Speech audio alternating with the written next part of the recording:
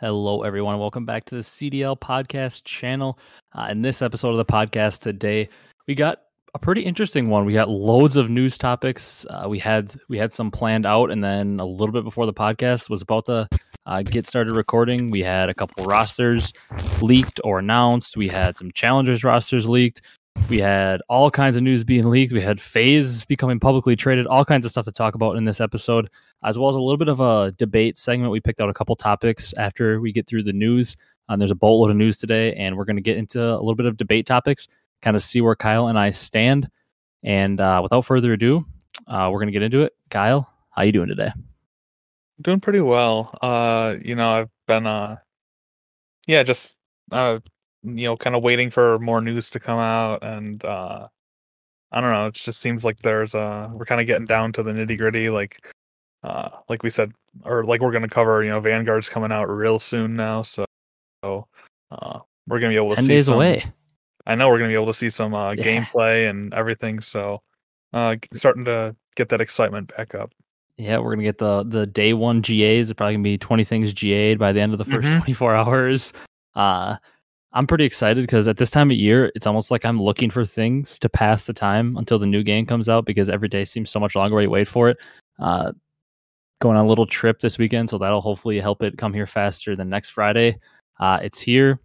But before we get into the news, if you guys are watching on YouTube, be sure to leave a like, comment, and subscribe in this video. Comment down below your thoughts. We've had a lot of new people commenting, and that's awesome to see. It's fun to talk with all you guys. If you guys have any ideas for potential questions, like we're going to do in our debate segment later in this episode, drop them down below. It's maybe something we'll read off in the next video and discuss, because we're always open to new suggestions. And if you're listening on the audio platforms, be sure to drop a follow on there and come check us out on YouTube.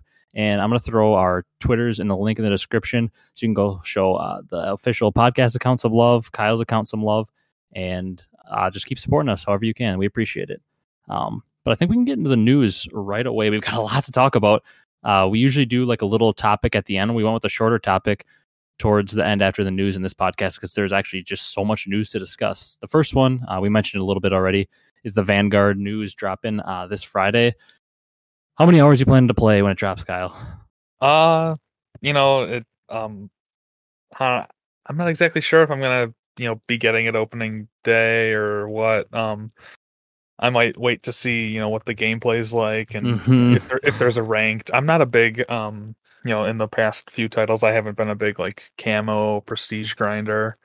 I really started kicking up my Cold War play once the League play dropped. Yep. But yeah, I mean, and then keeping up with all of the GAs and what the map set is and stuff. I really think having a ranked play would help me get on the game a lot faster. Oh, 100%. But I'll probably be watching some good amount of Twitch next weekend when it comes. Oh, I'm gonna be watching plenty of Twitch. I'm planning that whole weekend to just sink my teeth into the game, play so many hours. Usually what I do, I have a little squad of friends I play with, and we're just going to be grinding out pubs, basically learning how the game feels, the maps, and then I kind of hit that wall like you're talking about a week or two in. I'm just kind of like, all right, I'm ready for ranked. I've been playing so much pubs. I've been playing pubs for 12 plus years. There's only so much you can play every year, and I'm just ready to get into fully ranked play. So hoping that drops right away, because I'm kind of in the same boat. I'm ready. I'm excited to play, but if we don't get a ranked play for a while, I'm gonna kind of be in that same lull. But that's enough Vanguard talk. We'll wait till we get a big discussion on it once the game actually drops. We get our hands on it. We're able to watch some gameplay, kind of feel it out. But the first news we want to get into, a little bit of roster news. We kind of knew this was coming. Obviously, this isn't like some shock, but the New York Subliners roster was officially announced as the roster we expected: Crim, Clay, Hydra, and Neptune. Do you have any thoughts on the potential of this roster? Obviously, we've kind of had this roster in our mind, like I said, for a while, but any thoughts on the potential?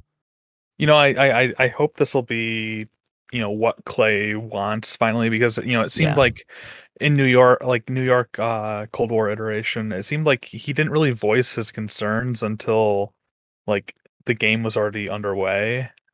So we were all kind of, at least I was under the impersonation or the impression that he, like, that was the squad that he wanted. He wanted like the young talent and stuff. And then, finally we see all like, he's yelling at the squad and in between rounds, and then he takes that step away, and it's like, oh man, maybe Clay didn't really want this roster. But now he gets another veteran like Krim coming into the squad, and he swaps out his other sub SMG for Neptune.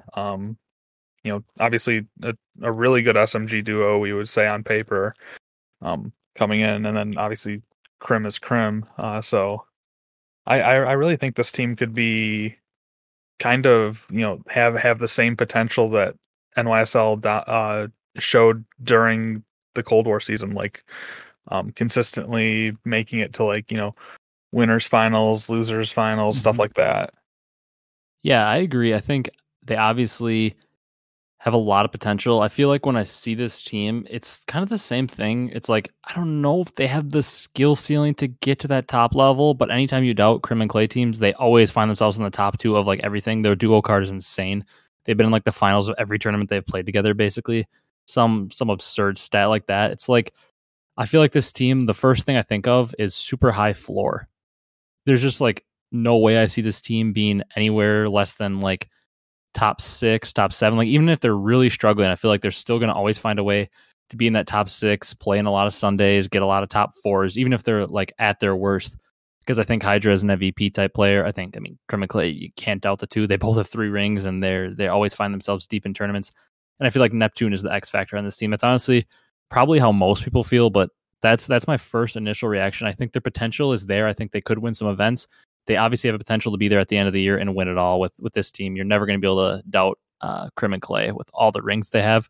They're always going to be there at the end. That's like my main takeaway of this team. When I see them, they're not like a super sexy team, and I don't see them being like the flashiest team that like you see New York Subliners are coming out. Oh my God, I'm so excited to watch them, but they're going to play fundamentally sound as long as they can get Neptune on that same page. And they just have a super high floor. I just can't see them being bad. There's almost no way they're bad, in my Yeah, I definitely agree. I would anytime you have Crim and Clay on the same team, they always seem to make their fair share of finals and win at least one. So I definitely won't be turning them off when they come on stream. That's for sure. Just because I would definitely peg them as a a for sure top 5 team. At least in my estimation. Yeah, I definitely agree with that. That's exactly where I was. Like I said, top 6, top 7 is the absolute worst I see them. Like there's just no way this team ends up being bad unless we see some like crazy unexpected event happen with them. I just can't see a way that this team ever is bad. But if you've got nothing else to say, we can move on to another little New York Subliners topic here.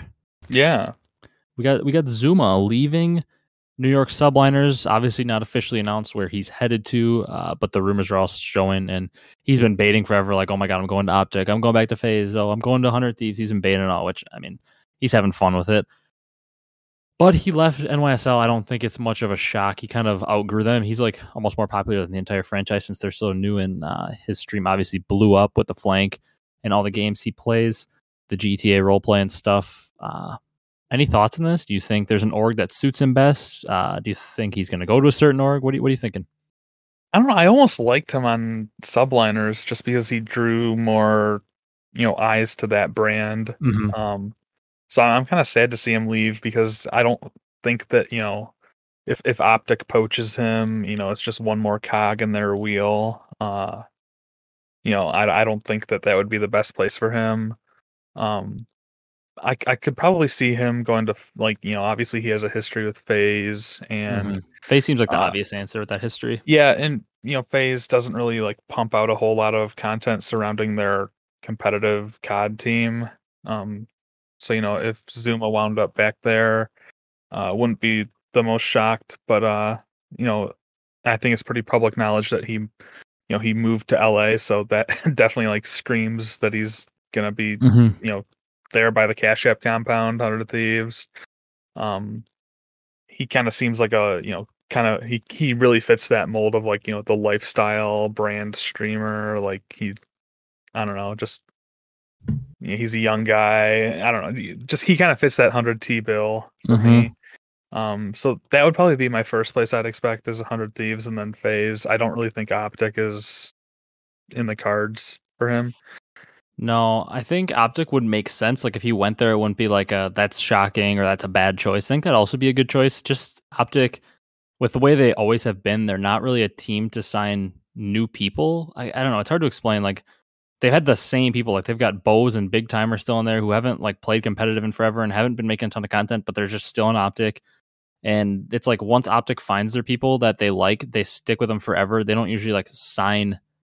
The only time they ever signed bigger streamers and like bigger content creators was when Hex wasn't in control. It's just not something they do. Although Zoomaa technically was on Optic, he filled in for Dashy when Dashy had visa issues in Black Ops 4. He actually played with them for a little bit. So technically he's been on Optic for a little bit when FaZe didn't qualify.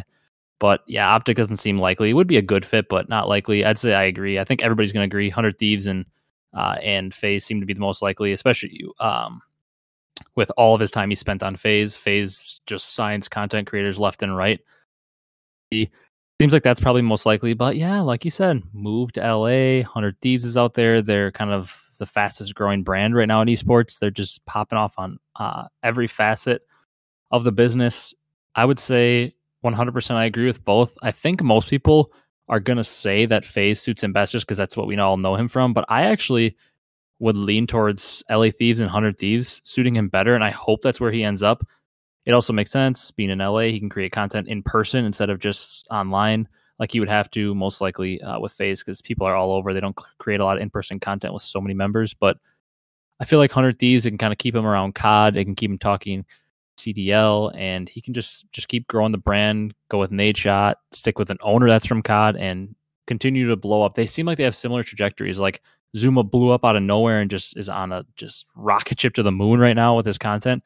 And 100 Thieves is the same way. They're not very old, and they're just everything they do, it seems like they do it right, and everything they touch turns into gold. So I feel like they're kind of a match made in heaven, and I kind of hope he ends up on 100 Thieves.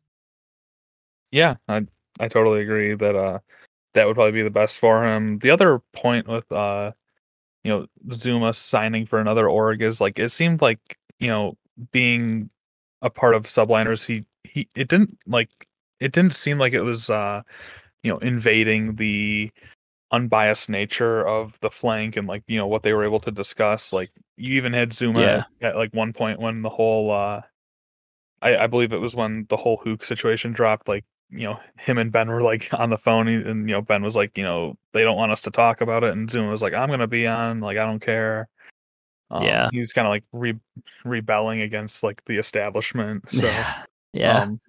I would just hope that, whatever org does take him on is willing to, kind of have not a loose cannon, but somebody that's like not afraid to speak their mind and, cover topics and, it isn't just going to be like a cozy up to the org and say that their 4 players are the best 4 players in the game and nobody else comes close or something.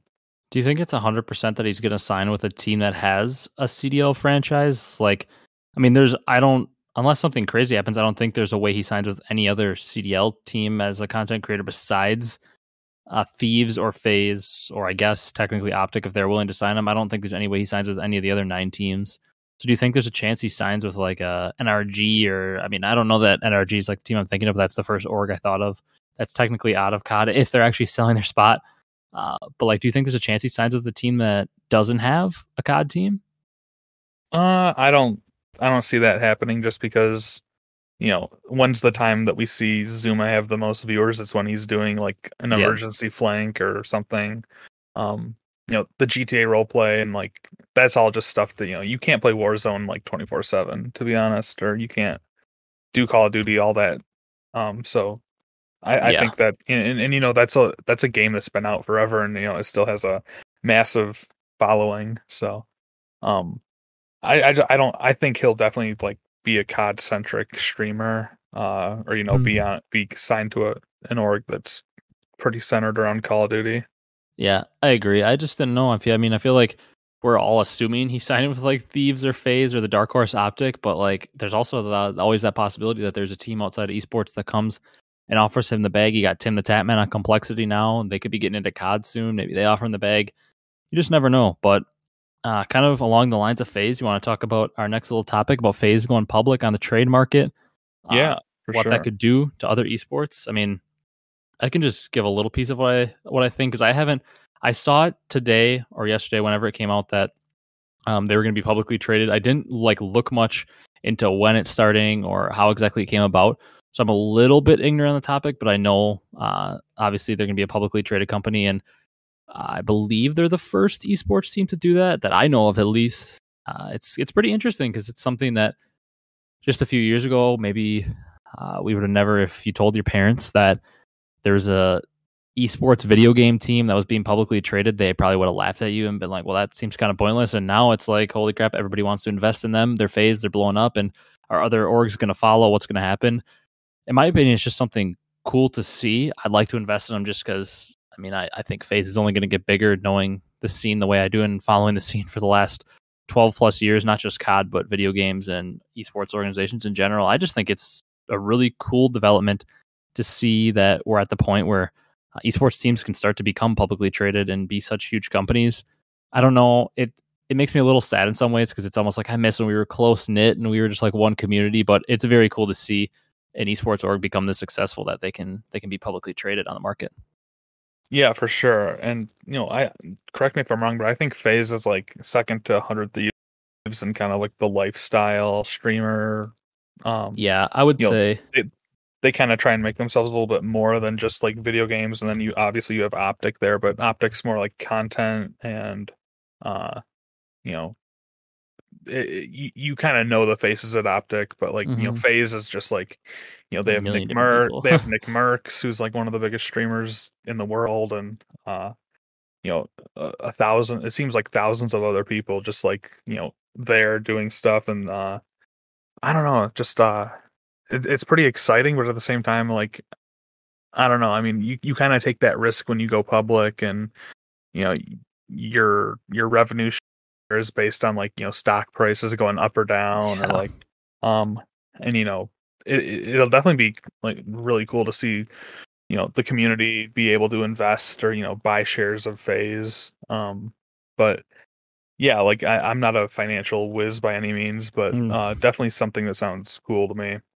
Yeah, it's just like a moment to be like, wow, like this is something that we've loved.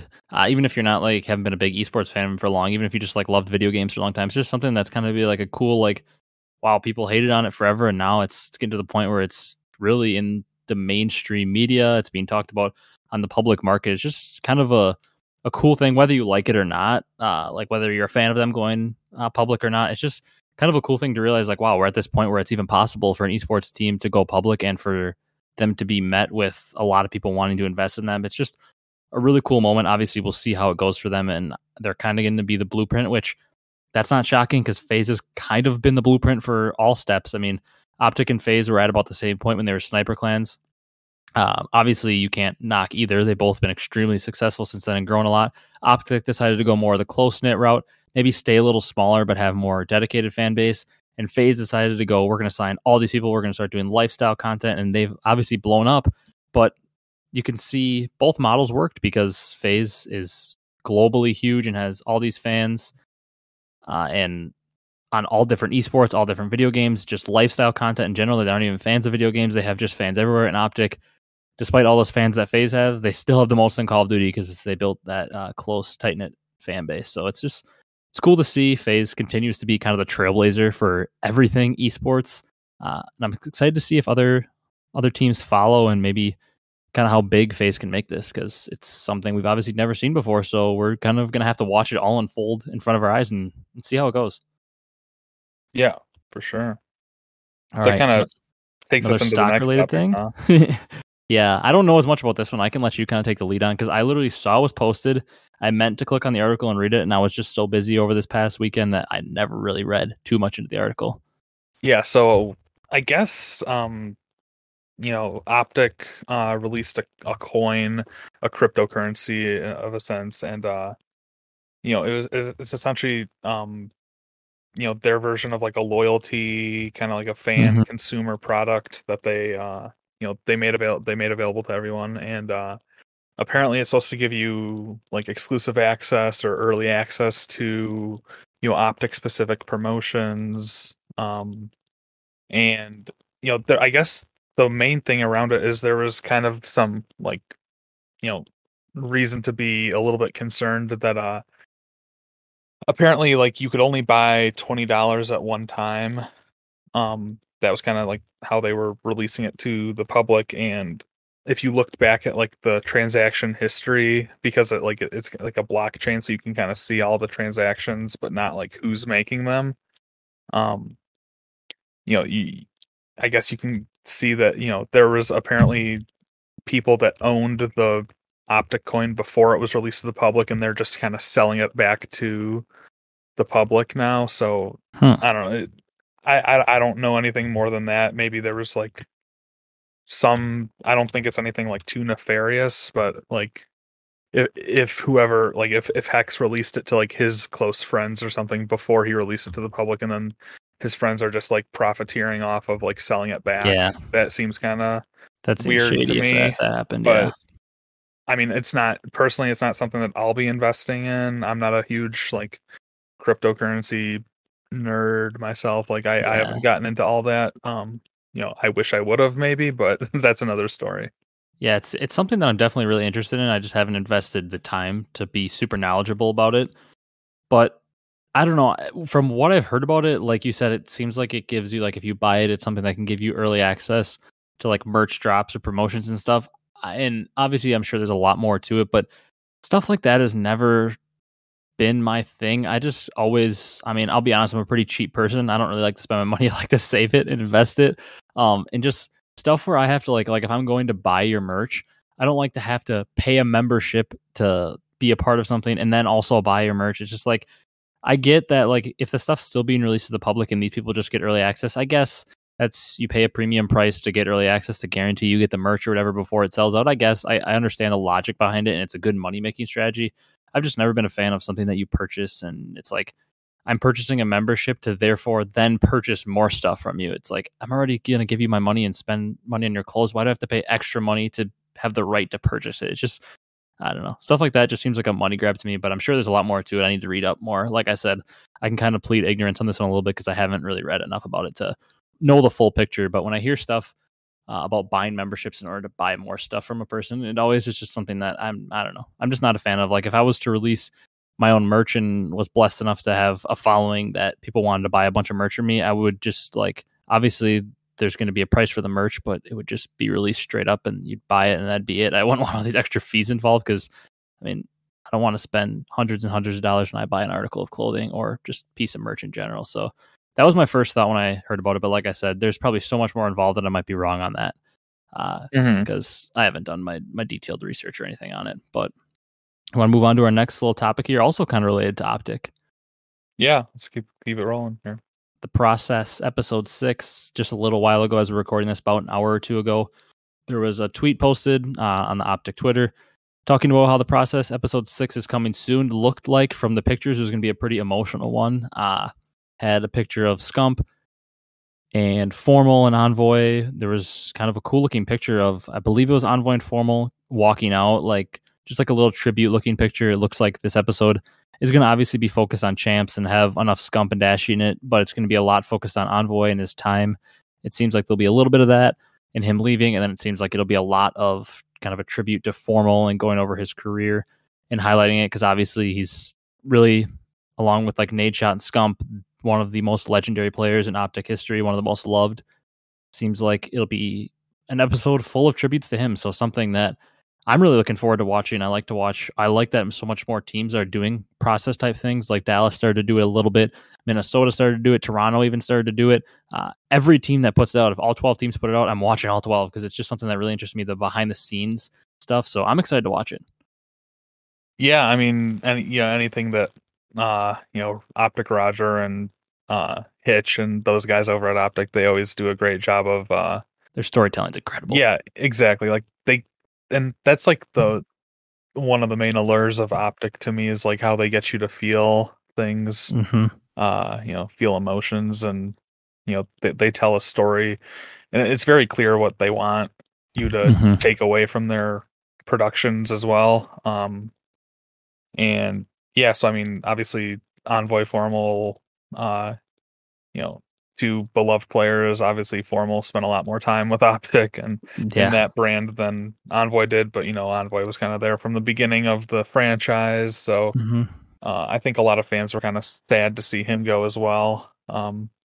especially since he's going to like Nade Shot, like Hex's direct competitor now that he's merging with allegedly merging with Envy and Astro. But yeah, I'm looking forward to watching it as well. I think it's appointment viewing for any Call of Duty fan, and like you said, I wish that a lot more teams would do kind of these like docu-series behind the scenes stuff. And hopefully teams kind of like not rip off what Optic's doing, but they use it as motivation, because I don't think it's like Optic doesn't have like a priority over making it's not a proprietary content of like making docu-series stuff. So I definitely Yeah. think there's room for other teams to do similar material. Oh, I wish all 12 would do it, because it would give you a great picture, and it would get more fans than those other teams. Like, it would give you a great picture on how all the stories are going for their season. And like we're going to talk about a little bit later, story arcs are what make teams remembered and loved. Like, people like to know the story of somebody's team and how they got to where they are, and it's something fun. So, I mean, I'm super looking forward to it. I don't even care if you hate Optic. It's an interesting story. I mean, there are teams that I've not been a fan of in the past, and they put out any piece of content, and it's like, wow, you get to know the players a little bit more, and it makes the team more interesting to you when you feel like you know the story that they're going through. It makes the storylines better, and that's what COD is. I never was a WWE person growing up, but that's what everybody always compares it to. Like, we have the storylines like the WWE. It's just like the storylines are crazy. When you think something's going to go one way, it always seems to go another way, and that's honestly one of the best parts about COD. It's sometimes more interesting than the gameplay is how the storylines are going.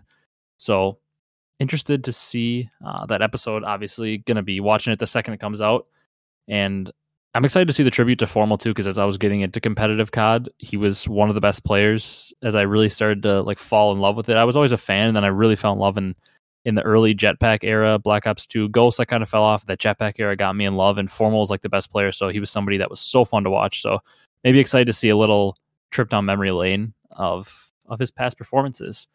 But kind of moving on to a little bit more roster stuff. We've got the rumor rosters dropped today from CDL Intel. Crone, obviously, GOAT as usual, giving us some more intel bombs. He says the Paris roster looking like it's John, Decimate, Temp, and Fellow as of right now. You got any major thoughts on that? Yeah, I was wondering where the AR is. Yeah, that was literally my first thought.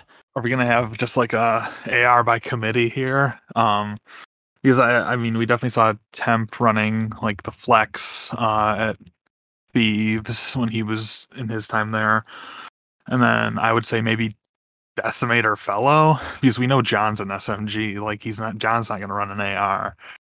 No. So I'm just kind of curious there. Wondering who they're gonna pick up as their sub as well, just to see if maybe there's an AR in there, and then one of the players that's like one of these four will be on the bench to start. But yeah, kind of underwhelmed, but I guess that's what we'd expect from Barris. Oh, 100%. We expect to be underwhelmed by Paris, unfortunately. I literally, when you said about where's the AR, I thought of those kids that you see where they post like, why isn't this your roster? And they post like 4 ARs as the roster. Or like, why isn't this your roster? And it's like Simp, Abizi, Scump, and I don't know, who's another sub, like Neptune or something. It's like, okay, yes, those 4 players individually, like when you look at them by themselves, they're disgustingly good players, but there's such a thing called team composition. You've got to have the right team and put together a team that makes sense. And these 4 players, I think, surprisingly are better than the caliber of players I thought Paris would get. Like, John is an all-time great sub. I still think he can be very good. Decimate, I've never been a huge fan of. I think he's all right, but I think he's kind of underwhelming. He'd be the first person I'd replace for an AR. Temp, you obviously know what I think about Temp. I think he's a great player, and we've seen him at times be a top 3 player in a given game, Black Ops 4. I think that he has that potential still. And Fellow is a very good player. He's just not been put in great situations. I mean, he got put in a pretty good situation in Modern Warfare. I believe he won with Standy and that team and Nagafen and them. I believe he won Challengers Champs in Modern Warfare. Then he goes to Dallas, obviously kind of a bad situation. But that was my first thought. I agreed with you. There was kind of a list of players that weren't in the league to start the year that were kind of surprising. And there's a couple guys in there. Mohawk, everybody talked about him as a main AR. Tom Gravity, how long have we heard this guy's name as a top AR in Challengers? Like, seems like one of those guys. Hello, Aqua? I mean, like, we let him retire? To me, if Aqua was on this team over Decimate, I'd be in love with it. I would love Fellow is an extremely aggressive sub, and he could open up the map for John to be more of the slayer. Temp is an extremely aggressive flex that can help with your slaying, and Aqua heavy slaying AR. That just feels like the perfect team. Am I missing something or? No, I don't. We don't even know who's running the show over at Paris, so I think it's it's kind of Theory. all the same. I don't really understand. But it's not like this team would have been beating down the door to be like a top half team either. No. Just because of what Paris is, and unfortunately the spot they've kind of assumed within the franchise league now. But it probably came down to these players being offered, assuming the minimum, and then maybe they offered it up to a bunch of players, and some of these maybe some challengers players turned it down. I don't know. Like, we don't know that story yet. Maybe. I don't know. I don't know. Maybe they're kind of banking on being the first guys picked up mid-season and not playing for the minimum or something, but who knows? Usually those we get at least a few challengers pickups when teams are kind of struggling. Yeah, when I see this roster, I think Decimate's going to get replaced for an AR pretty quick. That's my initial reaction. I think he'll probably be the odd man out, get replaced for an AR pretty quick. I hope Aqua makes his return because I would love Aqua on this team. He'd give them that heavy slaying AR with a couple guys that have potential to slay. I actually think they could find themselves into battling for an 8 seed, which is something we haven't been able to say out of Paris because that'd be 4 very good, solid players. I could actually see a way that team could battle for a top 8, but the way they're constructed now, I think they're going to find themselves back in the bottom 4 if this roster ends up being true. I hope they rethink it and find any AR Tom Gravity. Like I said, we've been hearing about how good that guy is for forever. I would love to see him get a spot here because we don't know. I mean, he might be a great player. And like those new contracts that they announced, like the one that you can kind of wait and see how they played in the game itself. Maybe they're waiting to see like what AR stands out, and then they're gonna just go poach that guy for minimum or something. I'm pretty sure. Yeah. I'm pretty sure anybody would take a salary, $50K salary over, grinding the passion pit. But I don't know. I'd like to see at least one staple AR come into this team, and then, like you said, probably for SM8, you'd say it would be the odd man out. But those are my thoughts on Paris. Yeah, I'm ready to move on. This team just frustrated me because when I saw the 3 players and then I saw Decimate or any of them replaced for an AR, I was just disappointed. So I'm ready to move on to the other rumored roster that we basically predicted. I mean, who the 4th was going to be. I said it and I was pretty sure of it. You've got the 3 we heard of, Methods on the AR, Paul on the flex, Vivid on one of the subs, and then TJ as the other sub. It was predictable, like I said, him being best friends with Methods. Honestly, not a world beater roster, but for what their options seem to be, I honestly think they constructed a good roster with a balance of, like we talked about in the last episode, personalities, following, as well as a team that's going to be able to compete. Obviously, we know that basically 10 rosters were constructed by the time this team even had a chance to be put together, because with the whole sale going on from NRG and the whole transition, and they don't know who's running it, so they can't really offer contracts or figure out a roster. I feel like from what was left, like, this is overall a pretty good roster. Do you agree? Yeah, I definitely. I don't really see a weak spot in the roster. Like, I think we were saying that we wanted to see more from Paul X, just kind of because he was on that London team that didn't really get a lot of limelight, and then obviously Methods got benched really early on. So, and then he kind of blew up streaming, so he wasn't really he wasn't on my mind for like. I was even wondering if he was going to come back to competing based on his like Twitch success. And then Vivid and TJ Halley, probably 2 of the better subs on the open market right now. I'm pretty happy with what they did, all things considered. Just have to wait and see how they perform in game. Yeah, I agree. It's like we talked about in the last episode too. It's not like a world beater roster. I don't think they're going to come in and beat the top team, but I also don't think they're going to be run over like we've seen a lot of the bottom teams. Like we got Surge and Paris always at the bottom, and LAG the last 2 years we've seen them just be at the bottom getting run over. I don't think this is a team that's going to get run over. Like, I still think they're going to find themselves towards the bottom, but they're going to be a little more competitive. And if this team is willing to make content, whoever is the actual organization that's buying them, if they're willing to make content with it, I think this team could really take off and become popular because, I mean, DJ's a little shy on camera and everything, but he's pretty funny just the way he acts. He's just funny. Methods, obviously, we know he's great. And I'd like to see Vivid and Paul develop their young players. It'd be great to develop them with a brand and get some star power with them. So I'm excited to see where this team could go. I'm a big Methods fan, always have been. I've also always been a big Teach fan.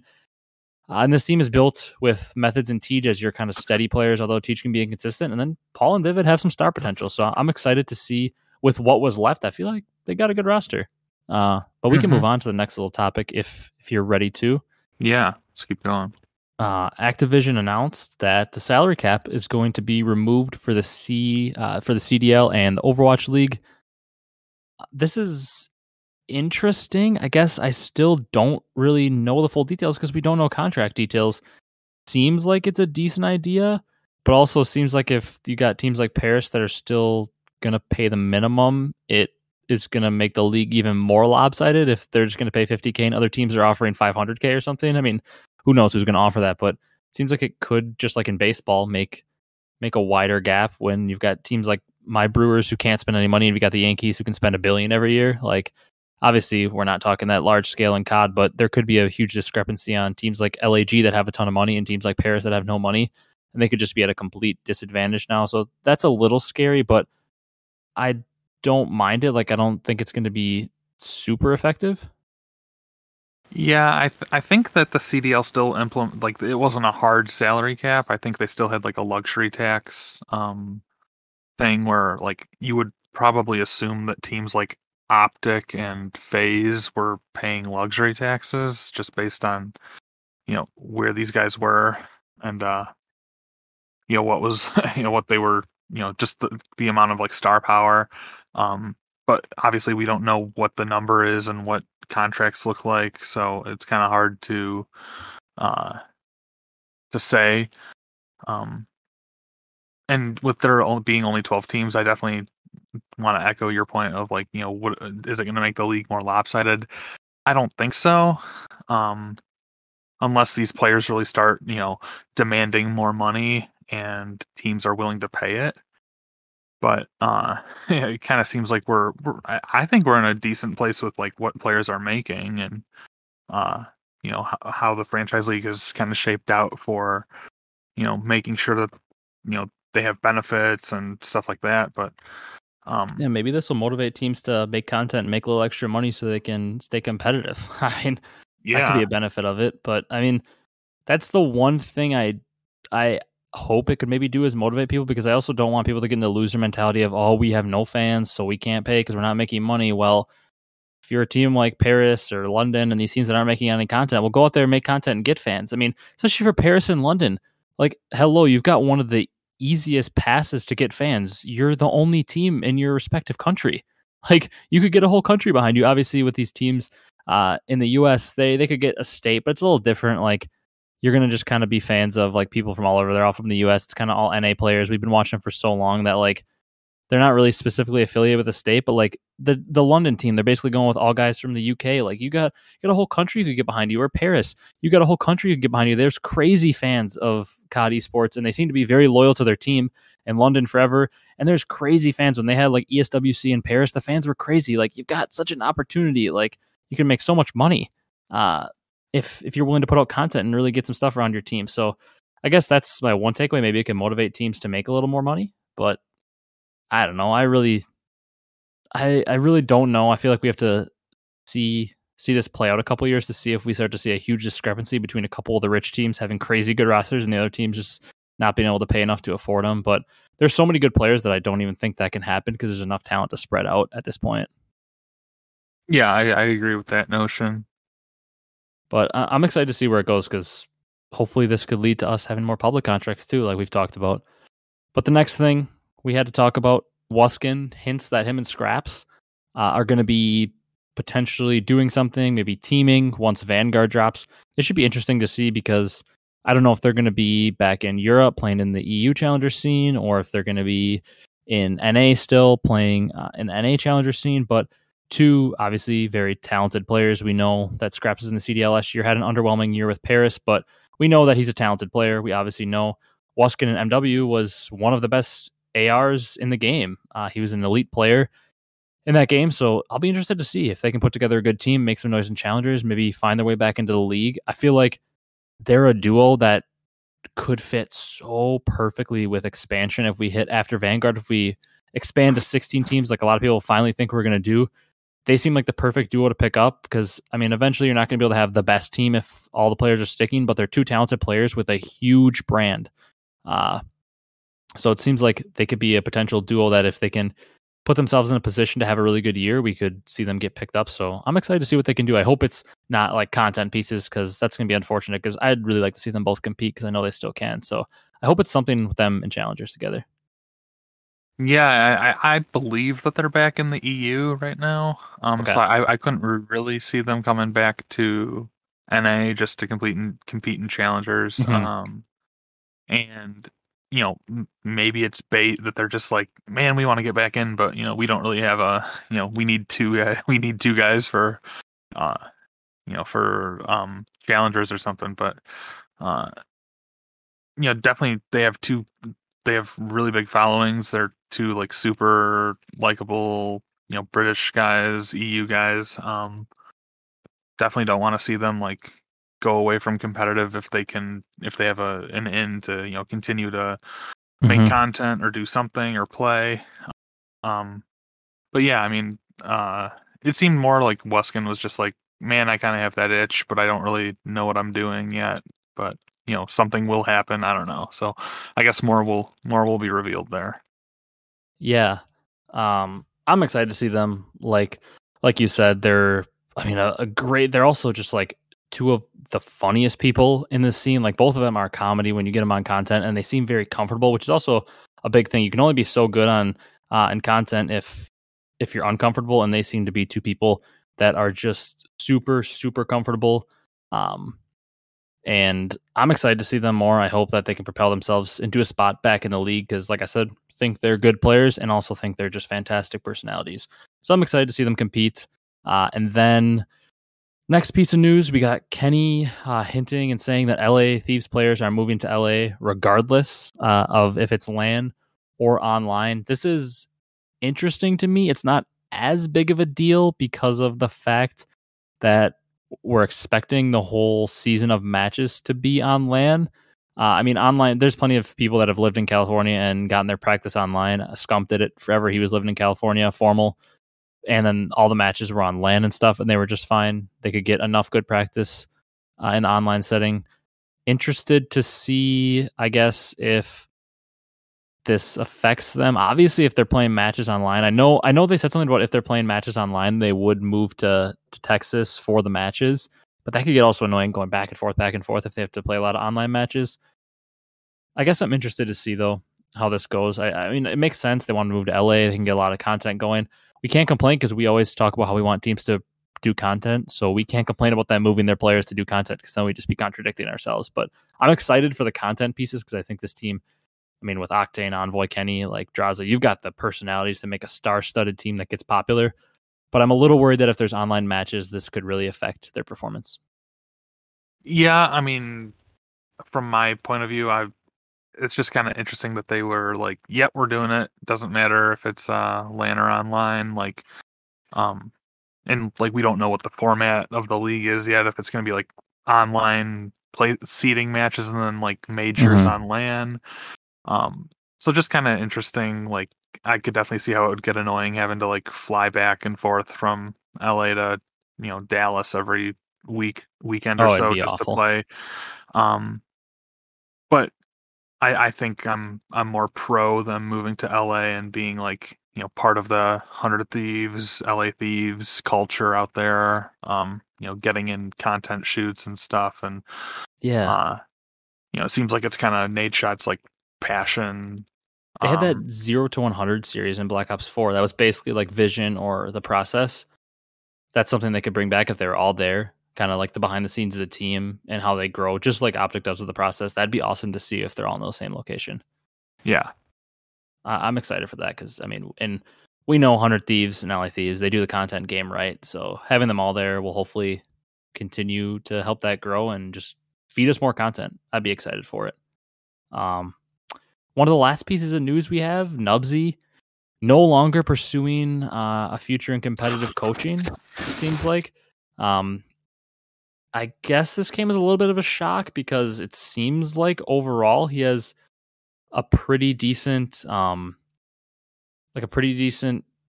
support in the competitive community, I guess. Like I know he had 2 really horrible years with Surge, but I feel like the consensus among players is that he's a pretty good coach overall and he knows what he's talking about, especially when it comes to Search. So I'm surprised he wouldn't get another shot. And it must have been really dry for him in terms of like interest, because he didn't even like say he's just not taking a spot for now and gonna potentially look into it later. He's said he's basically just for now just no longer pursuing a future in competitive coaching, which is just crazy to think about because he's been a coach for the entire CDL tenure, the 2 years. Obviously, like I said, not a lot of success, but just crazy to see that he just decided to pack it all in together. Hope nothing but the best for him. I honestly hope he comes back to coaching because I think his reputation just kind of got absolutely destroyed by just a terrible team situation. So I hope he comes back. But you got any thoughts on this? Yeah, I thought it was kind of funny that, I mean, first, like, obviously, I kind of wanted Nubsy to stick around. I wanted him to get a coaching position to some degree, but I thought it was funny when they were like, oh, Octane squad wiped the original Surge squad from MW. You know, Karma's gone, Enable's gone, Slack's gone, App's gone. Uh, and, you know, Octane is now on 100 Thieves, so, you know, Octane kind of, and, you know, he always makes jokes about, like, he benched Enable, like, 5 million times, and, and, you know, him and Nubsy seem to have a good, you know, working relationship on, you know, they kind of banter back and forth to each other on Twitter and stuff, so, it's pretty funny, but, yeah, it just kind of, it's kind of, to me, I was like, man, this kind of provides a larger commentary on, like, you know, what even one bad year can do for you, to your stock, to like what the scene thinks of you if you have like one bad year, and like what your future holds, your future opportunities, because obviously 2 like pretty terrible years coaching Surge. I don't know. I mean, you just kind of wish that hadn't happened to a guy like Nubsy, because it seemed like it probably wasn't his fault. You know, I think he was doing the best he could. But you know, I guess the league writ large kind of devalued Nubsy pretty hard, and you know, he obviously teams weren't lining up at the door to get him to come coach them. So, yeah, just obviously, like you said, wish him the best, but kind of it is what it is. Yeah, it's unfortunate. That's also the unfortunate reality of having a more serious league and less spots and stuff is if you don't perform, you're not going to continue to have a job, which is kind of relates to the whole like Seattle Surge being squad wiped because I mean, you look at the people that got squad wiped, like if you include Nubsy in there, the 4 players that have basically retired or aren't in the league anymore. Obviously, besides Octane, are 4 absolute legends. They're in everybody's top 30. 2 of them are in like everybody's top 10. You got Karma, obviously, in the discussion for being the greatest player of all time. You've got a guy like Enable, who's up there towards the top of being one of the best players. You even got a guy like Slack, who's maybe not right at the top, but he's in those top 30 lists every time, too. Like, he's a great player. And Apathy, another top 10 player, 2 rings. Like, it's crazy that they all hit Surge and all were like, I mean, Karma was just coming off being on Optic and having like a ton of success. And Enable was just coming off a multi-championship year on 100 Thieves. Black was coming off a year with LG and BO4 where he won an event. Apathy was coming off a little bit more of a down year, but had a great performance at the Black Ops 4 champs. Like they were all coming into the CDL on kind of a high point. You had 3 of them had won an event the previous year in Enable, Slacked, and Karma. And Apathy was coming off a great event, like one of his best events of the year. And it was like, okay, all these players are coming up and they come into Surge and all their careers just die. They're gonna need to be like a documentary on the first couple of years of the Surge and how it was like the retirement home that killed all these goats. Like I can't even like think of a sports reference that could like come close to this, where you have like all the best players or some of the best players in their sport team up and they all just flop and end up being out of the league. Like it's an absurd story. Like we all kind of meme it and joke about it, which I mean it is a meme. It's kind of funny to talk about in a way, but like, man, this needs to be a documentary. Talk about a content piece. Like what happened in Seattle? Like what was in the water? Why did it ruin every player? Yeah, for sure. Just I think you put it like a great way, like a retirement home. It just kind of like started dropping like flies one after the other. So Yeah, and it wasn't like they were old players that you kind of knew the time was coming. Like that makes it even crazier that they're all like goats of the scene and they're just gone. I mean, an Octane survived because he was a little younger and had a higher stock coming in, so he got out of there alive. But man, we'll see if that continues because now, I mean, it really can't be a retirement home. I guess accuracy could maybe retire or something, but like now they got 3 young players in there with accuracy, so maybe they're going to change their ways. But I mean, we got a little bit of discussion we could have maybe on the larger commentary on what it means to just have one bad year in this current franchise league with how little spots, like we kind of touched about with Joey Nubsy. Like a couple bad years, even as a coach, destroyed his stock. We talked about the retired players. Like it's a crazy world now. Like in the past, with there being 16 plus teams in the CWL and stuff, like you could have a bad year and people are like, yeah, that's still slacked or something if he had a bad year. Like we know he's a good player, but like at this point, there's so many players waiting that are hungry and challengers that one bad year can literally end your career now. yeah, well, I mean, shoot, that kind of ties right into the next our kind of our last news bullet point, where CDL Intel, he had that tweet of all the players that started last year in Cold War but on a roster. So I mean, if you want to read off some of those names. Yeah, this is absurd. Yeah, he tweeted at this point, it was about 3 hours ago. He tweeted and he said, players who are starting or who started during Cold War at some point that aren't on a starting or rumored roster heading into Vanguard. You've got Silly, Assault, Mental, Chino, Zap, Scraps, Classic, Fire, Pristini, Alex, Dylan, Shawnee, Parasite, Venom, Diamondcon, Slacked, and then players who retired, Formal, Apathy, Aqua, Looney, Zed. Like, those are some players that, I mean, maybe they aren't the best player ever, but those are some good players. I mean, Mental obviously struggled, but you've got guys like, I mean, Assault and Silly both struggle, but Chino was a good player. Zap was pretty good last year. Scraps is good. Classic was great towards the end of the year. Pristini is very good. I mean, even Shawnee and Parasite and Venom, Slacked, these guys are good. Like all the players I named, these are good players, and they're just not even going to be on a roster. Yeah. I think that shows that, like we said, like one bad year can really just screw you over. Like those are some players that I 100% know can compete in the league and be on successful teams. It's just crazy that there's so little spots. Yeah. I think the names speak for themselves. Like you said, all of those guys probably could be on a mildly successful team at worst. You have um like especially like guys like Pristini, Classic, Mm-hmm. uh Even Venom. Yeah, Venom for sure. He was on that Thieves squad for a while. Like even with the retired players included in there, like you can make a couple good teams. Like we could build a couple teams. We could get Formal and Aqua as our ARs, even Chino as an AR, maybe even like a Shawnee or a Parasite, even Diamondcon. We can throw our subs in there. We can have Pristini and Classic come back as a duo, or Pristini and Venom or something. Like you can make a legit roster that probably could beat Paris again and could compete out of these players that aren't in the league. And I mean, kind of the turnover to go with that in the tweet as well. Players set to make their professional debut during Vanguard, just the players that are already rumored to be on rosters. Who knows? There's probably going to be more people picked up midseason, but Sib, Pred, Nasty, Dave Petty, Gizmo, and then substitutes like Hixie and Yees could potentially be, and then there could possibly be more substitutes that are looking to get in, or more people that are picked up. So that's a pretty crazy list, and I mean, I'm excited to see the new players, but man, it's just a little bit sad to see all these players that we know can still compete be gone. So I'm really hoping that expansion hits soon because all these players could find their way back into the league. And I think it helps to have a mix of the new faces and also the old faces to kind of keep the popularity. But it's just crazy to read that tweet. It's like, wow, there are that many good players that are just gone because of the way the league is formatted now. Mm-hmm. Yeah, I mean, just hope that some of them get another chance. But the way the league's been going, who knows? Oh yeah, I mean, the way the league's been going, we might have another 10 retirements after this year when we might be completely on all new players. I hope that's not the case because as an older fan, I'd still like to see some of my guys that I grew up with in there. But we can kind of move past our long news segment. I mean, we had tons of news to talk about.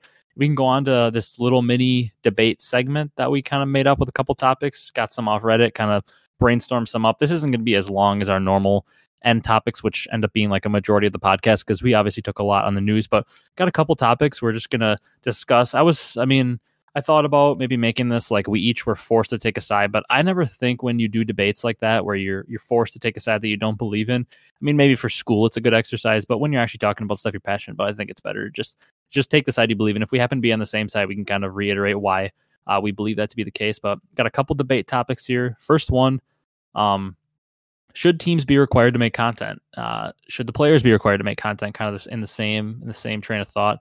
I heard Crimsisk talking a lot about how he thought that should be the case.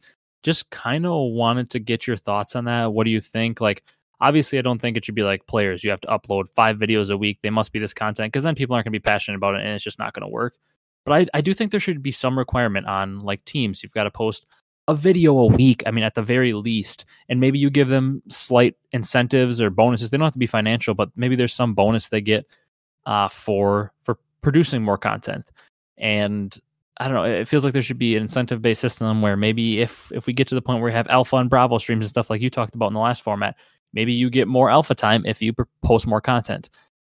Something like that. I feel like they should be required to post a video or 2 a week, and the CDL can maybe help them out or give them ideas. But a lot of them hire content teams, or they should be hiring content teams to come up with these ideas for them. Like, I feel like they should be required to make some content. Maybe the players aren't required to make their own channel because I get it. Maybe some of them don't want to be full-time content creators, but at least the players should have a quota they have to meet where they have to be in a certain amount of the team's videos per week or month or whatever.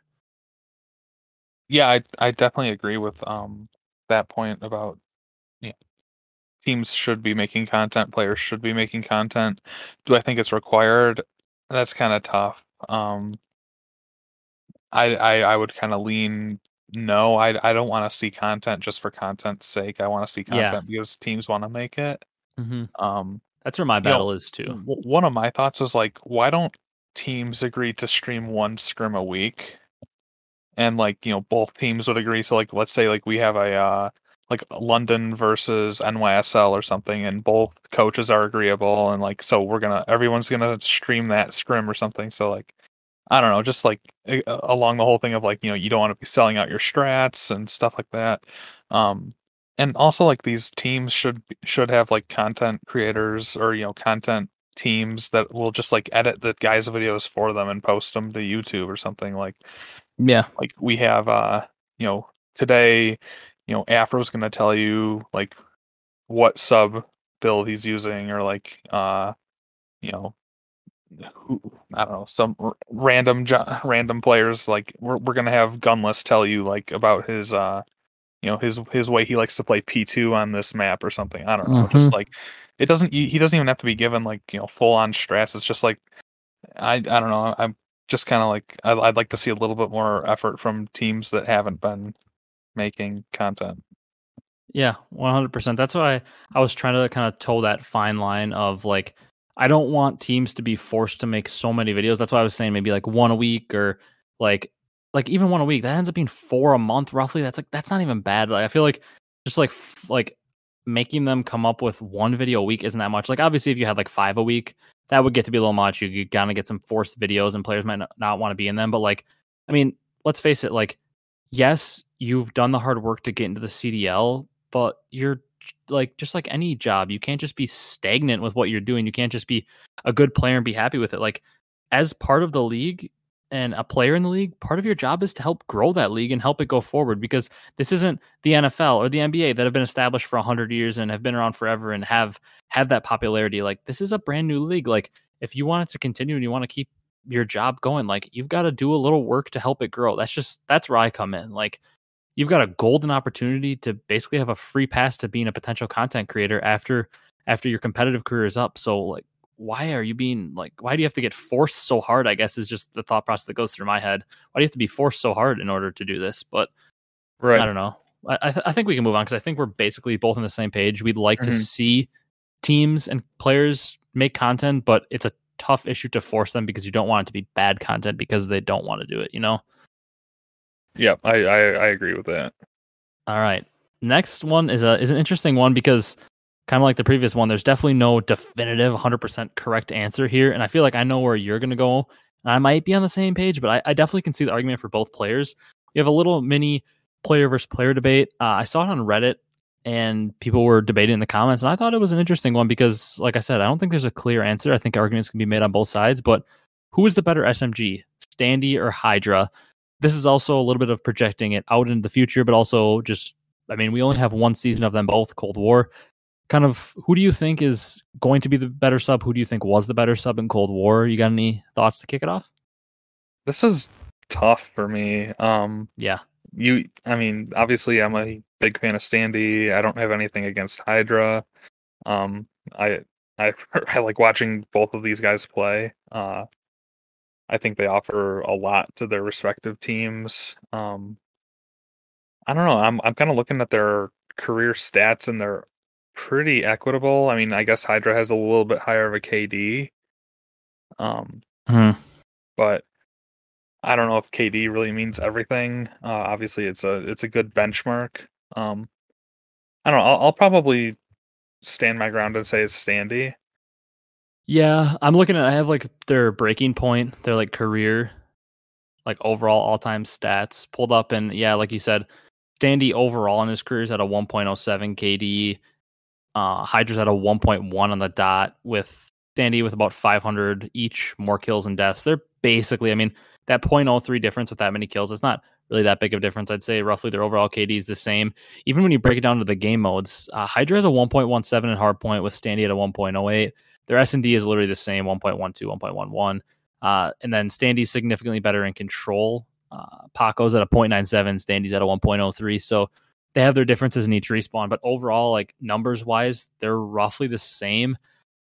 I guess I think I would fall on the side of Dandy as well, but I think the debate is also tough because they're very different play styles. Standy is more of your route man, your guy that's going to hit your pinch. He's going to do your dirty work and kind of fly around and just be like a playmaker, route taker kind of guy. Like an Envoy is like the stereotypical player we think of that, a Zoomaa, an Envoy.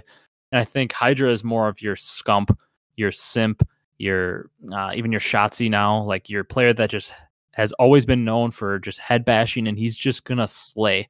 So I feel like the debate is more like what you need for your team.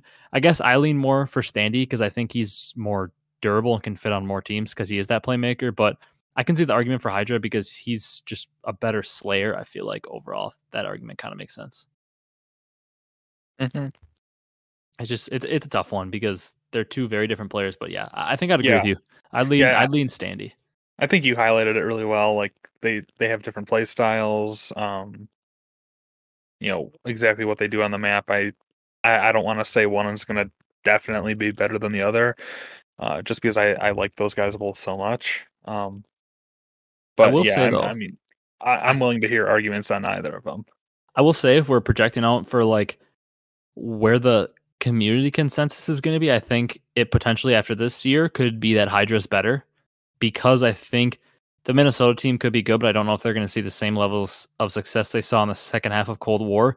And I think that New York is going to see a lot of success, like we talked about with their roster earlier with Clay and Krim. Like I think they're going to see a lot of success and could potentially win some tournaments, and we know they'll be in there. Like if they're at the end and they're winning a couple tournaments, maybe competing for a ring at the end. Like I think Hydra could be viewed in the public eye as the better player because his team could have more success. But I think overall, if I'm starting a team, I think I'm choosing Standy, which is crazy because, I mean, you can't go wrong with either, like we said. But ready to move on to the next debate topic? Yeah. All right. Kind of sticking with Hydra and NYSL. Do we think they're destined to be a top 5 team? More kind of specifically, can Clay and Krim be a top AR duo? Do they have enough firepower to do so? I saw this as well on the Reddit talking about, do you think Clay and Krim can be a top duo? And I initially thought about it. I'm like, 100% they can be a top duo. But I guess if the question is, can they be a top duo in terms of like firepower and slaying? I don't know if they can in terms of the pure raw, only looking at numbers. I mean, does that make sense? It makes sense, but I don't agree at all. You think numbers wise they're going to be a top duo? I think, I mean, maybe they're not gonna. Maybe like Clay's not gonna be putting up 1.3s every map, Yeah. but I just think the way they're gonna play, and I don't. I just think they're gonna. I don't know. I think they're gonna be. I think they're gonna be better than a top 5. I think they're gonna be, angling for that top 3. Yeah, I guess. Yeah, I mean, I think the team is for sure going to be top 5. But when you're talking pure firepower, like I don't know, if you look at some of the other AR duos, like I think like Insight and Cammy are going to be more impactful numbers wise.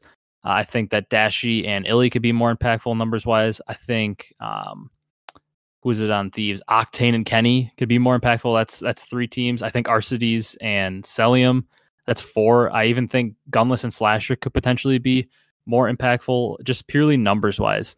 I think those 4 or 5 teams right there alone. I mean, you can make arguments maybe for a couple of teams. Like I think they'll certainly have more firepower than like Seattle, Paris, Minnesota.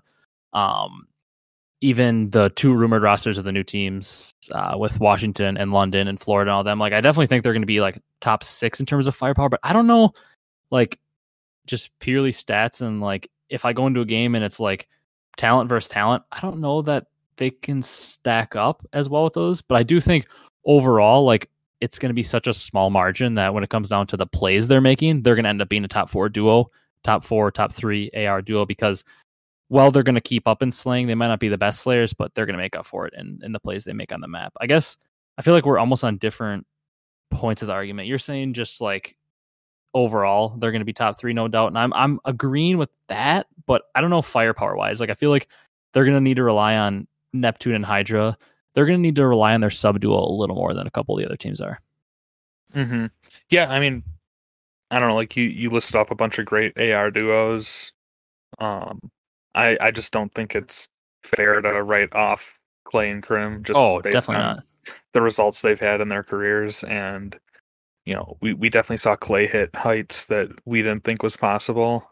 For being such a, a seasoned veteran player in the league. But yeah, I think anything's possible for these guys. So do I. I think it'll be an interesting one as the season goes on too, because I guess I don't think I'm as high on them as a duo as you are. I'm high on the team overall, but I think the team is maybe going to be extremely successful because of the play of Neptune and Hydra, and then Clay and Krim more doing their jobs and letting those 2 be the superstars. I feel like is where I think the success of the team is going to come from. I think they're going to be super successful regardless because that's just what Clay and Krim do. Whatever team they're on, they find a way to make it successful. So them together is just doubling that effect. But I do think the success of this team might come more from the sub duo. But then you get into the debate of are they a top sub duo, because the sub duos are even more ridiculous than the AR ones in the league. But I mean, another thing we're not even talking about is are they going to be an AR duo? Like the meta could be 3 subs and we're going to have Krim on a sub, and that could be a whole nother debate then. But I think we're basically on the same page in this one too. I think we both agree they're going to be top 5 for sure, and could even crack that top 3. Mm-hmm. The next one's an interesting one because I'm excited to see where you go, because we have an overall, like we've talked about it a few times, we have an overall kind of different perspective on the COD scene. Me being in it a little earlier, you arriving a little later. I feel like we could have very different answers for this. So I don't know. I feel like I have a pretty stereotypical one, but it's just been my favorite. If you want to go first with yours.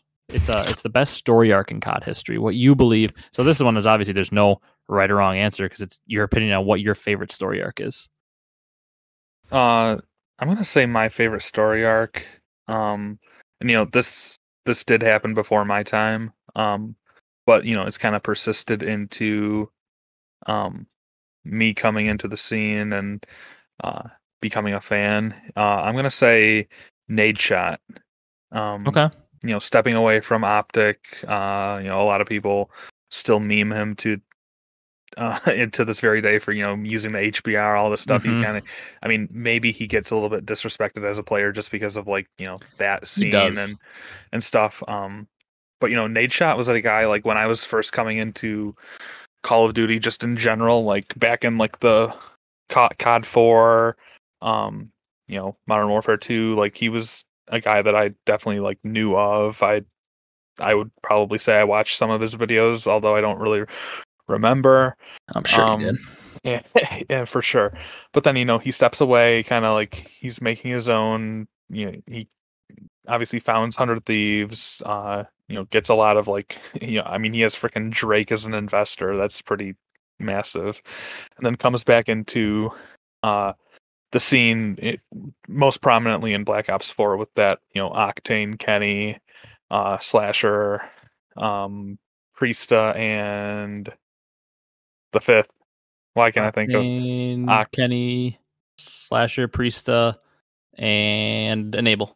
Enable? Yeah.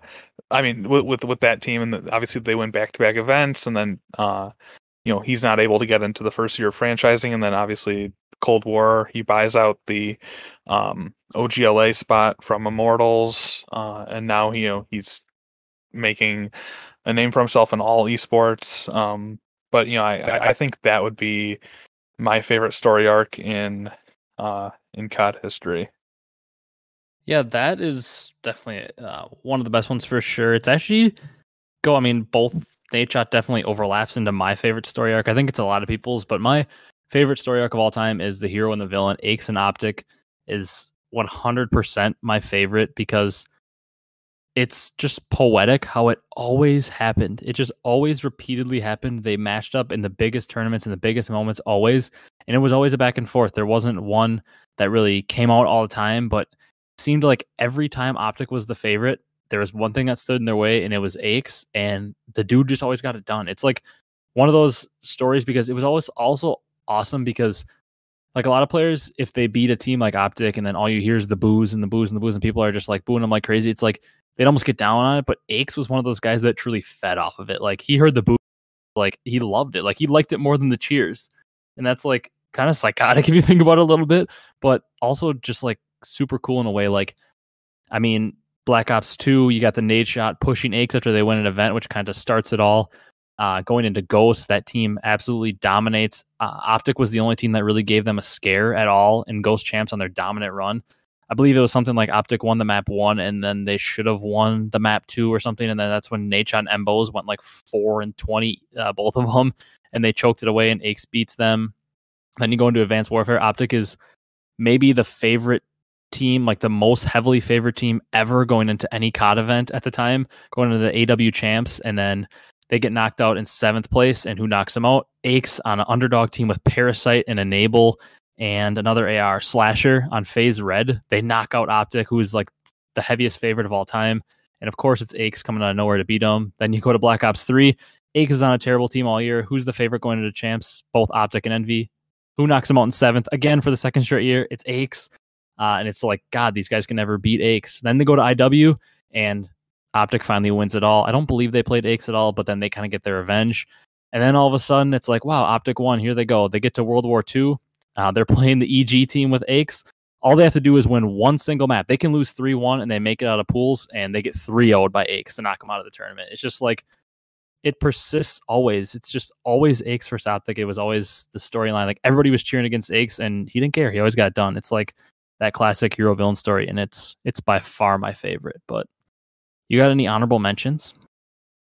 I kind of drawing it back to when I first started coming into competitive. And definitely the Major 5. Oh yeah, Minnesota reverse sweeping Toronto Ultra in the final, coming back down from 4 maps to 0, and then rattling off 5 in a row to win Major 5. Just who knows what would have happened with that team if they had not pulled it off. If they had gotten like 5-0'd in the final, would that have chalked the whole team, and that team would be non-existent now, or you'd see players off wherever on other teams. That's definitely a big one. I think FaZe rattling off an insanely impressive Cold War season, winning champs and winning 3 majors to boot with that. Definitely pretty freaking epic as well. Maybe in the Modern Warfare scene, I don't know. I don't really know if I have a big one, just because that whole year was kind of bad with the game didn't help, and then obviously everything moving online was pretty big. To detract from all of the scenes that could have been.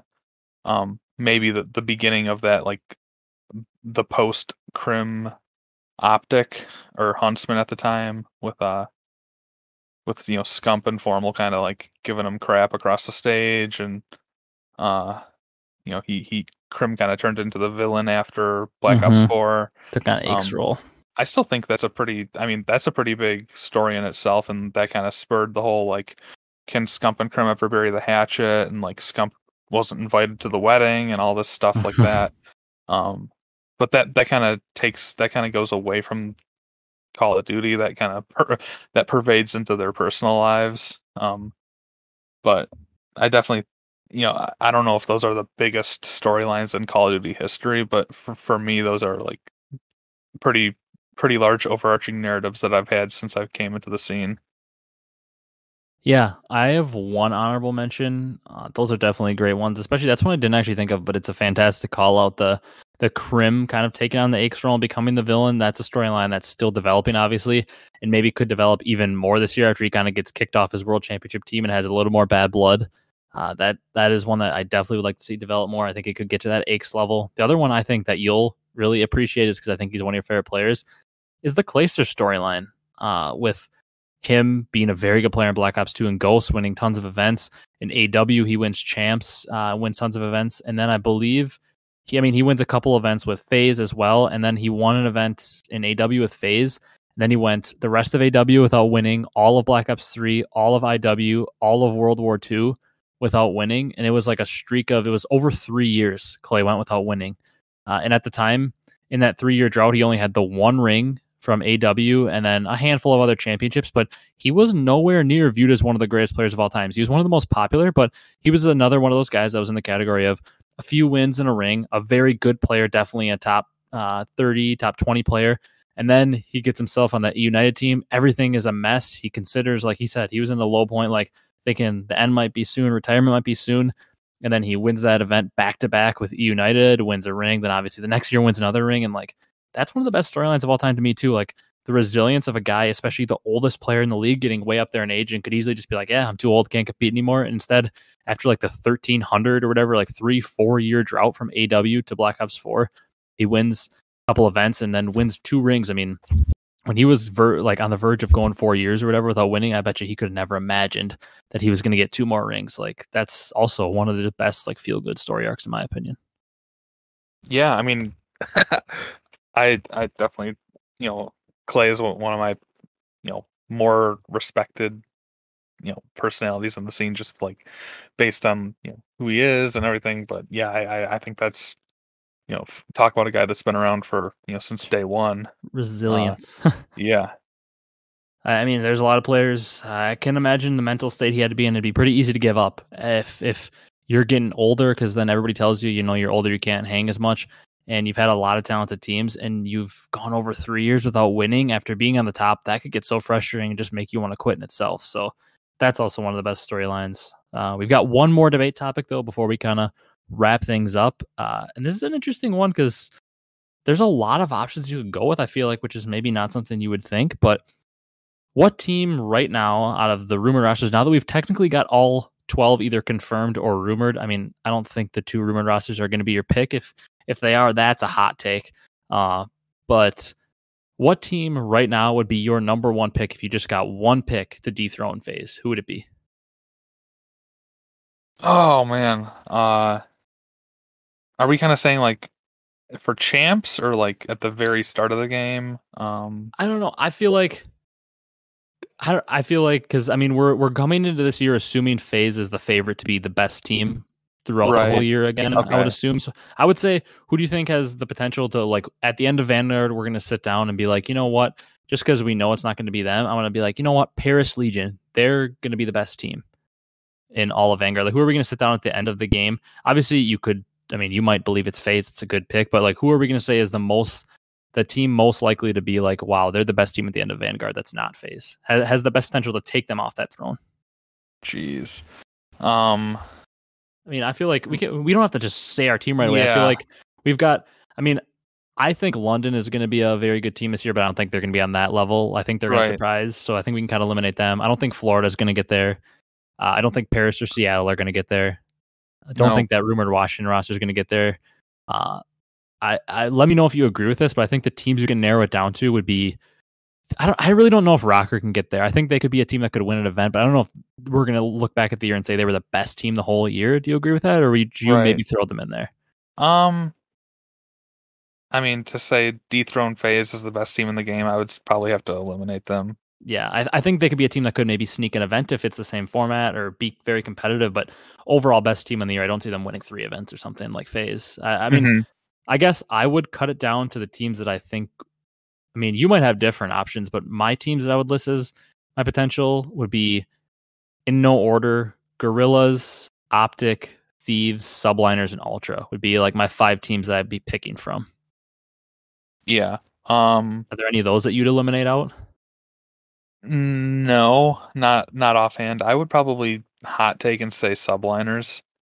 Okay. I mean, as evidenced by the last little bit on Crim and Clay, I'm definitely super high on that. Mm-hmm. And then I'm super high on. We're gonna have a year on the podcast this year. You're gonna be the Rex Shady Nero of this podcast. It sounds I know, like you're yeah. gonna be the New York Stan, and I'm gonna have to fight you on it or something. Although I do think New York's gonna be really good. I don't know. I really wanted to say Gorillas too. They're a hot take, but it's not like it's possible. I'm so nervous about that team too. Like I Mm-hmm. I really want the best for all those guys, especially like the chip on their shoulder. Like everyone has something to prove. But at the same time, I'm nervous that they might just kind of like, spuddle their engines and not really do a whole lot. They might be like a top 7-8 team at best, and not really like make a whole lot of noise. Optic Envy, whatever. I don't know. They'd really have to, everything would have to go right for them. My just thing, like base. Yeah, I 100% agree. I don't think I'm gonna pick Optic, but I think they'd be my second or third choice because I believe that Optic, purely gun skill and talent wise, is the best competitor. I think that might be a little bit of a hot take, but I think with Scump, Shotzi, Illy, Dashy, I think purely raw skill, no teamwork aspect, I think they're the most equipped to just have a purely talent gunfight game with FaZe. I think they're the most equipped, but I think like the intangibles of a team like New York puts them ahead of them because like New York has that skill, but also I think is going to have a lot more teamwork. I mean, do you get where I'm coming from with that? I think like For purely sure. raw talent wise, I think Optic is the most equipped. And if they put it together, they'd be my pick, but I don't think I can say they are. I'm on the same boat with you. I want to hot take it and say Gorillas because I think they certainly could be, but I think they're a little bit too many question marks with them to put them there. What about Toronto? We haven't said anything about them, but they were the no doubt second best team in the game last year. Yeah, I mean, not that I'm not denying Toronto in any way. It's just it seems like a lot of teams got better and they're staying the same. And also, let's be honest, this is how it goes in sports and everything. Like when you've got a new roster in Subliners, a new Optic roster, new LA rosters, and then you got the same roster, you just are generally more excited about the new rather than the old. So like we could be underrating Toronto because we're probably just more excited about to see the new rosters. Yeah, like, for sure. I think we could be. I think Toronto will be right there. You probably would have said if Toronto had maybe one stage 5 major and one champs that they were probably going to be the best team in the game. Yeah, they would have won 3 events. Yeah, you could definitely say that. So they were pretty close in that regard. I'll say I think with the whole like if it was as much true as it like seemed to be with Kleenex potentially wanting to leave the team, I think that could really affect them this year. I guess if I'm forced to make a pick right now, I think, oh man, so you're going with Subliners as your pick? Yeah, I'm gonna stick with that. I think Subliners is a really good pick. I kind of eliminated LAG and Toronto from it. I'm kind of down to Optic, Thieves, and Subliners. I want to be different than you though, although I do think Subliners is honestly the safest pick because I think it's pretty much they're like the one team up here that's like a guaranteed to be good. I think I'm going to go a little more bold though. I think I'm going to say Thieves. Thieves has the potential to do it. I think talent-wise it's Optic, but I think it could be Thieves because I feel like we've got a lot of pieces here and one of the hungriest teams. Like Octane is going to be out there hungry.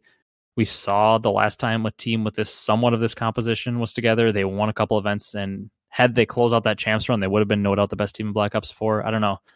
I think it's honestly a crapshoot between the teams we had listed. Like, it's going to be like Subliners, Ultra, one of the LA teams, or Optic as that second best team this year in my mind, no doubt about it. It's just a matter. I really want to pick Optic, but I'm gonna go Thieves as my pick. But to be honest, I have about a 1% confidence level in that because I think you might have made the right pick, but I wanted to be different. Yeah, I mean, I think any of those teams are capable. I hope it's as much of a struggle for that 2 spot as we have to pick it too, or who we think has the most likely to dethrone it, because it'll be a fun year if it is. Yeah, no doubt. It'll be a fun year to see. I mean, if New York and Toronto and the LA teams and Optic, and then even your dark horses like your Londons and your Minnesotas, your Seattles are in there, we're going to be in for a really, really, really fun year. You got anything else to say on that before we kind of get into our little segment and wrap it up? No, I'm all ready. All right, you got a down bad sports moment of the week. We're kind of starting to make this a little bit of a regular thing. Obviously, I had some tweets last night. I was hyped about the Colts game, so not too much negative happening in my sports world. Yeah, I've got 2 quick ones. Number 1, Lions matched up against their old franchise quarterback Matt Stafford, now on the LA Rams, and it was actually a pretty close game. I think both teams were kind of playing down, to each other's level. But Rams ended up winning. Lions moved to 0-7 on the year. They're definitely just like, they have no business winning any games now. They should probably just tank for a draft pick, in my opinion. But like I said, I'm giving our head coach Dan Campbell, I'm giving him three years of carte blanche before I get mad. So I'm not even really mad. I'm just kind of like, this is expected. I'm not mad, just disappointed. Yeah, exactly. Another one. I know we have a few EU UK listeners. I was watching soccer on Sunday morning, and I saw Manchester United got beat 5-0 by Liverpool. 2 really big teams in the Premier League, and Manchester United now has Ronaldo on the team. They're kind of expected. Right. They should be expected to be a top tier team, but then they go out and got beat 5-0 at home. Just really tough scenes for anyone that's a Man U supporter. I'm kind of unbiased in my Premier League, allegiances, and then also the same day, I guess this is my third down bad. Lewis Hamilton got beat in the F1 race. He's a F1 racer from the UK. He got beat by Max Verstappen. I'm not a big F1 guy, but just another down bad day for UK. Sorry guys, I know we have a few UK listeners. So yeah, but those are my I guess 3. I'm sorry, I kind of cheated there by taking 3. Nah, that's fine. Isn't Mo Salah on Liverpool? Yep. And he had like a hat trick or something. Yeah. See, my soccer knowledge is not that great. I really like watching international play. I like watching the USA, even though they suck. But I have one of my best friends in the world played soccer his whole life, so I play FIFA with him. That's about where my knowledge extends from, is FIFA and seeing players on there. So I know a little bit about where people play, but I mean, I don't know nearly as much as I'm sure a lot of our listeners and you do. But I actually I have a 100. I can't believe I didn't think of this. I'm headed to the Colts game this weekend, and I had plans. I mean, this is kind of like a graduation, like celebration, college graduation trip. I'm going with my dad to the Colts game this weekend, and gonna buy. I mean, obviously, being in Wisconsin, there's not a lot of Colts merch around here unless I want to order online. And I'm kind of gonna do a little shopping spree, buy myself a bunch of Colts clothes and stuff because I don't really have a ton. Because a lot of it's from when I was younger.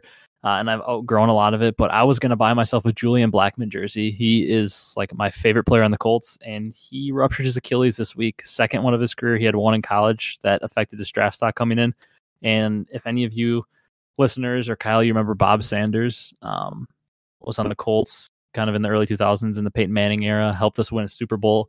One of the most just played with just no care in the world and flew around the field. That's exactly how Julian Blackmon played. I think he was developing into one of the best safeties in the league. And he went down, not even in a game, he went down in practice this week with a torn Achilles. So I was really sad when that happened because he is one of my favorite players in the NFL and was really coming into his own this year and helping the Colts defense, who's number 1 in takeaways so far this year. And he had a couple. He forced the fumble on that big play against Lamar in the Monday night game. He's just developing big time. So I'm sad to see him gone because a second Achilles tear before you're 25 could be threatening to the career. And he's one of my favorite players. So that is definitely my down bad moment. Yeah. I mean, it seems like there's been so many injuries in the NFL this year. Like you have so many guys on IR. Mm-hmm. You have like McCaffrey, Russell Wilson, just I a terrible amount of people on IR or just like season-ending injuries. Just really tough year for the health and safety. I saw a stat, and I feel like it was a little inaccurate, but I'm pretty sure it said something, and don't quote me on the number exactly, but I'm pretty sure it said something like 15 or 16 of the 22 Colts starters that were like projected to be starters to go into the year have missed a game, at least one game. Like something absurd, and that doesn't just trickle to only the Colts. They're 100% along with like the Ravens, the most injured team in the NFL this year, but it is absurd. I've seen so many Lions players go down with season-ending injuries too. Like you said, the injuries this year are absurd. And it just sucks to see because, I mean, you always want to see every team at full strength. You never wanted to see teams winning because of injuries. And then, like, even rookies like Trey Lance got hurt. Zach Wilson's hurt now. Russell Wilson's hurt. Like, the amount of quarterbacks and just players injured overall. Baker's out. It's absurd to see. Fitzmagic went down early in the year. Daniel Jones went down. Like, I don't know what's going on, but I hate all these injuries. Just something absurd. Sure. All right. You got anything else to say before we kind of wrap it up? Nah, I'm ready to wrap. All right. Thank you guys so much for watching. Obviously, this episode was a little different. We didn't have like a full-on segment like we normally do. Kind of went over a bunch of the news that we had and a little bit of a debate segment. If that was something you guys liked, whenever we don't have like a major topic, we could throw a couple debate topics in there because, I mean, there's always endless ones you can come on. You could debate players head to head, and you could just put a bunch of them in there. But thank you guys so much for watching. If you have audio platforms, if you could drop a follow on there, leave a review if you're able to on the platform you're listening to. Come head over to YouTube, drop a sub over here, and check us out over here. During the year, there might be slight content posted on the YouTube channel for quick reactions to random news that may not be posted on the audio platform. So if you want to head over to YouTube and follow on there, as well as the other platforms. Also, I'm going to link it in the description, but follow the podcast channel on Twitter as well as Kyle. I'm going to link Kyle's Twitter in there as well. Go give him a follow. He's been a huge help to the podcast, just having someone to bounce ideas off of and having somebody else to come up with ideas. Because believe it or not, I'm not an all-knowing genius and cannot come up with all these ideas by myself. Kyle helps a ton and provides a lot of ideas that have really improved the quality of the podcast. So go drop him a follow as well. That's going to do it for this one. I hope you guys enjoyed. Probably see you again roughly at the same time. The podcast might be out a little later next week because I'm going to be getting home really late Sunday night and going to be busy to start the week. So it might be a little later than normal, but I'm sure we'll get it out to you. And it'll be a big one because it'll maybe be a preview in Vanguard one. We'll maybe get a little more news. But that's going to do it for this one. Thank you guys so much for watching, and we'll see you in the next one. Have a great day, everyone.